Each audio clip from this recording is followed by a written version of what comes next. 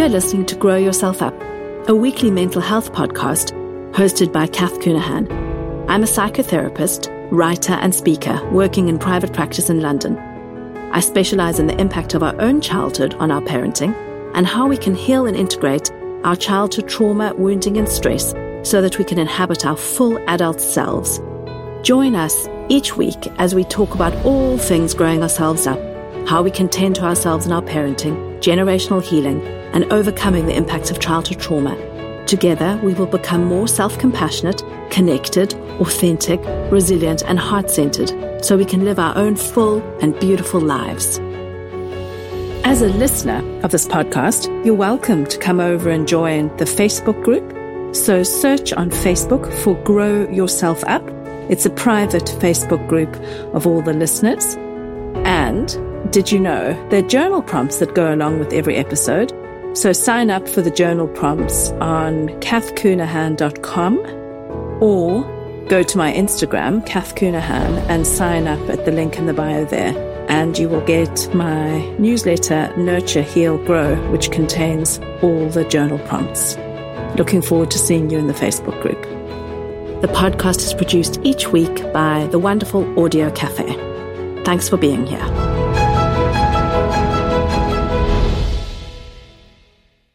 Hello, it's episode 43 of Grow Yourself Up, and we're going to focus on all things shifting patterns, breaking cycles, and changing things in our lives, our own lives, and in our families, because breaking cycles also really applies to the way that we treat ourselves and shifting patterns of self-relation. And, we learn how to relate to ourselves based on what is modeled in our family of origin growing up. And so, we really need, as part of our own, sort of shift and breaking cycles and wanting to parent our children differently, parenting ourselves differently is such a huge part of this, to really embody self-kindness, self-compassion, and acknowledging our feelings without constantly criticizing ourselves. Let's have a look at some of the, the nuance around this. So today, in this episode, I want to talk about occupying this position of being the person in the family who wants to break cycles of dysfunction, pain, trauma, wounding, stress in your family, to parent differently to how you were parented. Many of us make that decision to parent differently to how we were parented, because of the childhood we had. And that's actually quite a complicated position to occupy, because when we ourselves have grown up in a dysfunctional family, so we didn't have our needs met, maybe we had some sort of childhood trauma, just a kind of a general sense of we didn't get what we needed in childhood, we can then feel that we need to do it all like 100% perfectly for our children. And that's kind of a difficult position to occupy. Well, first of all, that's impossible. Also because a lot of the residue of the trauma lives in our body. And there's actually many reasons why it's, apart from the fact it's not possible to parent perfectly, why it's not useful to do that. So I want to kind of respond to all of these different emotional challenges in this episode and really share some of what I see and some of what I experience around this. So often on social media, this is called being a cycle breaker, because we want to break cycles in our family. I think the idea of breaking cycles is way too much pressure, because for many of us, there's intergenerational trauma that's coming from many generations before us, that we're holding in our physiology often. And we cannot break cycles in one generation. I prefer to think of shifting patterns, shifting cycles and shifting patterns, because the idea that we can shift everything or break something in one generation is not possible. It's way, way, way too much pressure for a start. Secondly, because of what is often lodged in our nervous systems, we will tend to struggle in some of the same ways our parents may have struggled with in terms of our own regulation. And so we've already visited that upon our children. I think what's really important to draw attention to is that there are so many ways in which we shift patterns and break cycles or shift cycles, because in families there are kind of what might be considered the big things, like not using threats of violence to discipline. So, for example, not saying I'm going to hit you, I'm going to beat you, or I'm going to smack you. That's a really big thing. I personally think it's really important for children to grow up in a physically and emotionally safe environment without the threat of being smacked or hit.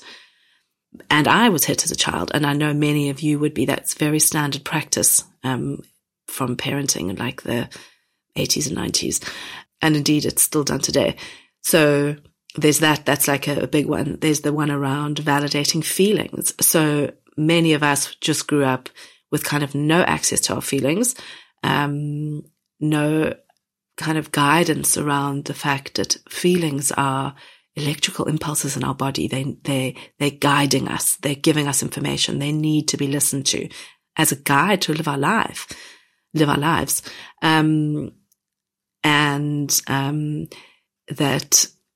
That even as children, we are important. We are not lesser people because we're children. We don't just like not have an opinion, or our needs and our views are not unimportant because we're a child. Whereas many of us learned exactly that like push up and shut up, or some version of children should be seen and not heard. And that applied to like on many levels. On some level, it was you're young, therefore you're not important, and so that's a huge one to shift. And then there's many other, and you get to pick in your family what feels most important for you around shifting patterns. But there's also like things like diet culture in your family. Did you watch your mother or your father or the other adults around you constantly beating up about themselves, about their body, constantly dieting, constantly restricting, constantly either maybe doing sort of anorexic restricting, or swinging between more kind of binge type of eating? Perhaps your mother even taught you about bulimia. That happens in some families where we, vomiting is seen as a way to manage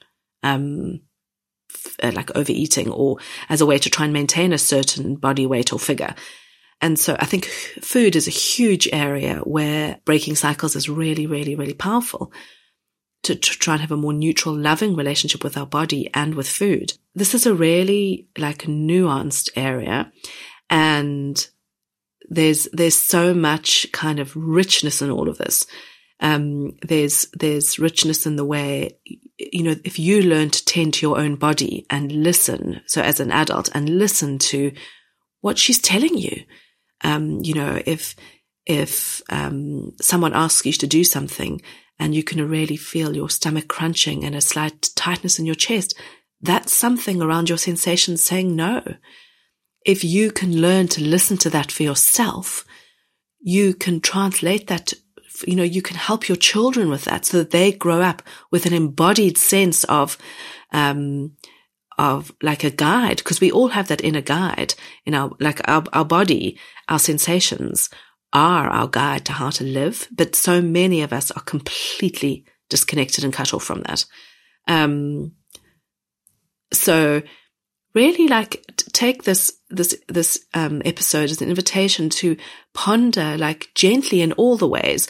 And this is also why it's impossible to break everything, because we have new realizations and we become aware of new things as we deepen in our own journey.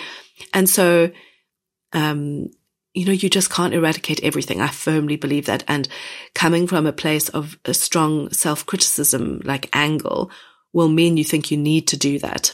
And if we shift into a more self-compassionate position, we know that this is an ongoing cycle, including our children too. So as you listen to this episode, please hold this kind of nuance in mind. So let's back up a little bit. When you get into parenting and you have not had your needs met, you are often very keenly aware of that. and may have read a lot of parenting books and be really clear about how you want to be there for your child and really respond to your child and give them a different experience to the one that you had. And what actually often happens is that we feel we need to parent perfectly. So like we're always going to be present for their feelings. We're going to pick them up every time they cry. We're going to protect them from things that feel painful or hurtful. We're going to always be there to soothe them. We'll be as quick as we can with the feeding so that there's not a lot of distress that's shown. We're going to respond to every need. We're not going to let them be cared for by anyone else. And that can be very, first of all, perfectionism generally leads to burnout. And so if we try and pursue that, first of all, we do ourselves a disservice. We also actually do our children a disservice. Now, I'll get onto that just in a little bit, but just to focus on ourselves, we can't meet the needs of our children perfectly. We cannot be present for every single need. We can't always protect them from things. And indeed, we don't actually want to protect them from things for reasons which I'll go into. But that kind of adoption of perfection in that realm oppresses us too.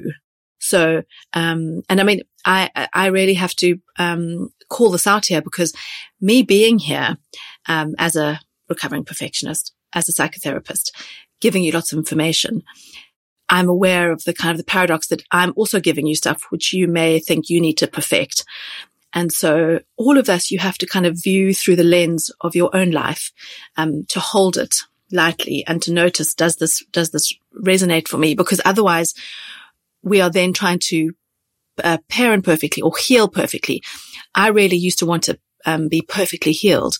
I used to want to have no rage, no anger, no envy, no sadness, no boredom.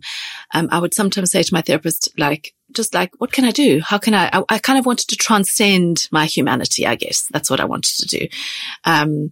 Somehow turn into like a Mother Teresa version of myself and not have to deal with like being triggered in daily life or fighting with my husband or fighting with my sisters or anything with my siblings or my brother or other family things or challenges at work. I wanted to kind of optimize in all areas so that I wouldn't have to deal with this, but that's impossible. And that's not what we're aiming for. We're trying to inhabit a real human space. So the whole point of this podcast is to help us. And I'm kind of smiling as I say this because I'm laughing at that childlike part of me who so desperately wants to get everything right and believes that her safety resides in that place of getting everything right. And I want to say that actually our safety resides in us being there to support ourselves and to tend to ourselves and to soothe ourselves, to notice where we are in our nervous system, to notice what we might need as a result of that. And that perfection idea is so seductive. There's that kind of, it holds out this ideal that if we can just do that, it'll be okay, when really it sets us up to strive for something that's non-existent. So I really want to kind of say to you, I'm with you on this. If you as a perfectionist are listening to this and kind of have the same experience, yeah, I really want to kind of say I feel similar. So when we grow up in a family where we don't get our needs met, it's difficult for us to develop our own sense of self. If you think back to the earlier episodes around needs, we talked about how we have to actually develop our preferences, give ourselves a chance to investigate what we like.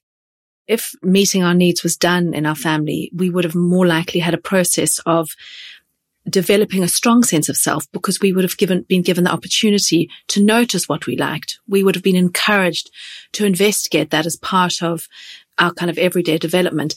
Instead, what happens for many of us is we live out our parents' projections. So we do what it is they determine that we should do or what they think is valuable. So what that means is that we grow up without the strong sense of self. And if with a strong perfectionism driver, that means that you may be swayed to different ways of doing things and thinking that you need to do that perfectly. So part of this tending to your needs is also learning about what's important to you, starting to live in alignment with your values. But you may not have any idea what those values are. or what feels important to you. And so you can start to kind of look at this gently around your parenting and this idea of shifting patterns and shifting cycles in your family. Think about what does feel important for you. What sort of culture do you want in your family? Because you can take what you like from various different kind of avenues of parenting, and you can leave the rest. This is all about keeping and developing your own ability to think critically about what works in your family, what works for your specific children. Considering things from all different angles. Does this resonate for me? Is this true for me? Is this a good match for my family? So just kind of keep on holding that in mind. Also, think about that with this podcast. So going back to this idea that when we are trying to shift patterns in our own family, we may think that we need to do that perfectly. We've talked about the fact that it's way too much pressure, that it can't be done in one generation. I will talk more about that specifically around the nervous system, but I want to kind of start off with a high-level episode. One of the most important things to realize is that the way we build resilience is via this process of rupture and repair. So everyone you're in a relationship, you will notice that if you are able to work through conflict in an open and loving way, and also in a non-defensive way, you actually get closer to people. But many of us have been raised in families where conflict was either avoided or it was so explosive that it's very, very scary. And we need to get more comfortable as parents, as perfectionists, as people trying to shift things, with this idea that we can't get things perfect, that repair is essentially what helps us to grow. This starts from when we're tiny babies. Do you remember we talked about in the first couple of episodes about what good enough parenting looks like? And that Ed Tronick in his research found that in mother-baby dyads, so it was specifically mothers and babies, this research that he did in the laboratory, about 70% of the time they were not attuned. So a third of the time they were attuned. And what that means is that the rest of the time is coming back into attunement. So there's you can see that all relationships have, that mother-baby thing, they have rupture, and it's important because the baby learns to tolerate that misattunement. They learn to tolerate being out of contact with their mum or their primary caregiver, and they learn that they can survive that. And that goes on all the way throughout our lives. We learn, okay, we had a fight, but I'm surviving this. I can tolerate it. And in the context of a loving relationship, rupture and repair is really important because we learn to tolerate things we think we may not survive. So until we have that experience, we don't know we can survive that. So if we are constantly running ourselves ragged in our own homes to be, in inverted commas, a perfect mother or a perfect friend or a perfect partner or a perfect anything, we are actually often blocking any chances of rupture because we're trying to get everything so right. And why that's an issue is because we need the repair. The repair is how we get closer, how we explain, oh, I was really having a tricky day, and this is why I was having a tricky day, and I'm really sorry. We explain our impact. We start to deepen the awareness that we even have an impact. And so this process of rupture and repair is really important. I'm actually going to do a whole separate episode on this. There's lots and lots in the child development literature about this, and I think it's really important just generally. But as perfectionists, we have to widen our window of tolerance, first of all, for actually even allowing the rupture to happen and tolerate the distress of having had that happen. So just please hold on to that headline that we develop our resilience in loving relationships by noticing that we can tolerate the rupture, and then the repair gets done in a timely fashion. And as a parent, it's our responsibility to do that. Another thing I want to just say around when we're parenting children and we've come from a dysfunctional family is that you are not your child, and most importantly, your child is not you. So your child does not need to recover from your childhood. Often we can go around trying to be so protective of the child, trying to protect them from pain, but we cannot protect our children from all pain. We just can't. What we can do is provide them a strong, loving basis of support so that they always know they can come back all the way throughout their whole lifespan to us, and that we will be there to support them and help them work through that pain. But we can't.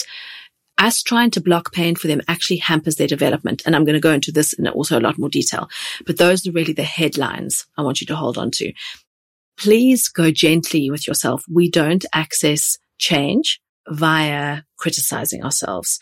We access change by being able to be well regulated enough to choose a different response in the moment. And that doesn't come by endlessly beating up on ourselves. So notice how this sits with you. Notice if you've been putting a lot of pressure on yourself that you need to get everything right in your generation. Notice how it feels to kind of just breathe out and think that you are enough. I really want you to kind of start getting a sense of that and know that there are many people also trying to do this alongside you. So go kindly about your day. Thanks for being here this week.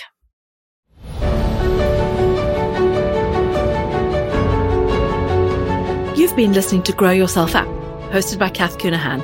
We'll be back next week with a new episode supporting you to better understand and tend to yourself for more heart-centered, connected, authentic, and resilient living.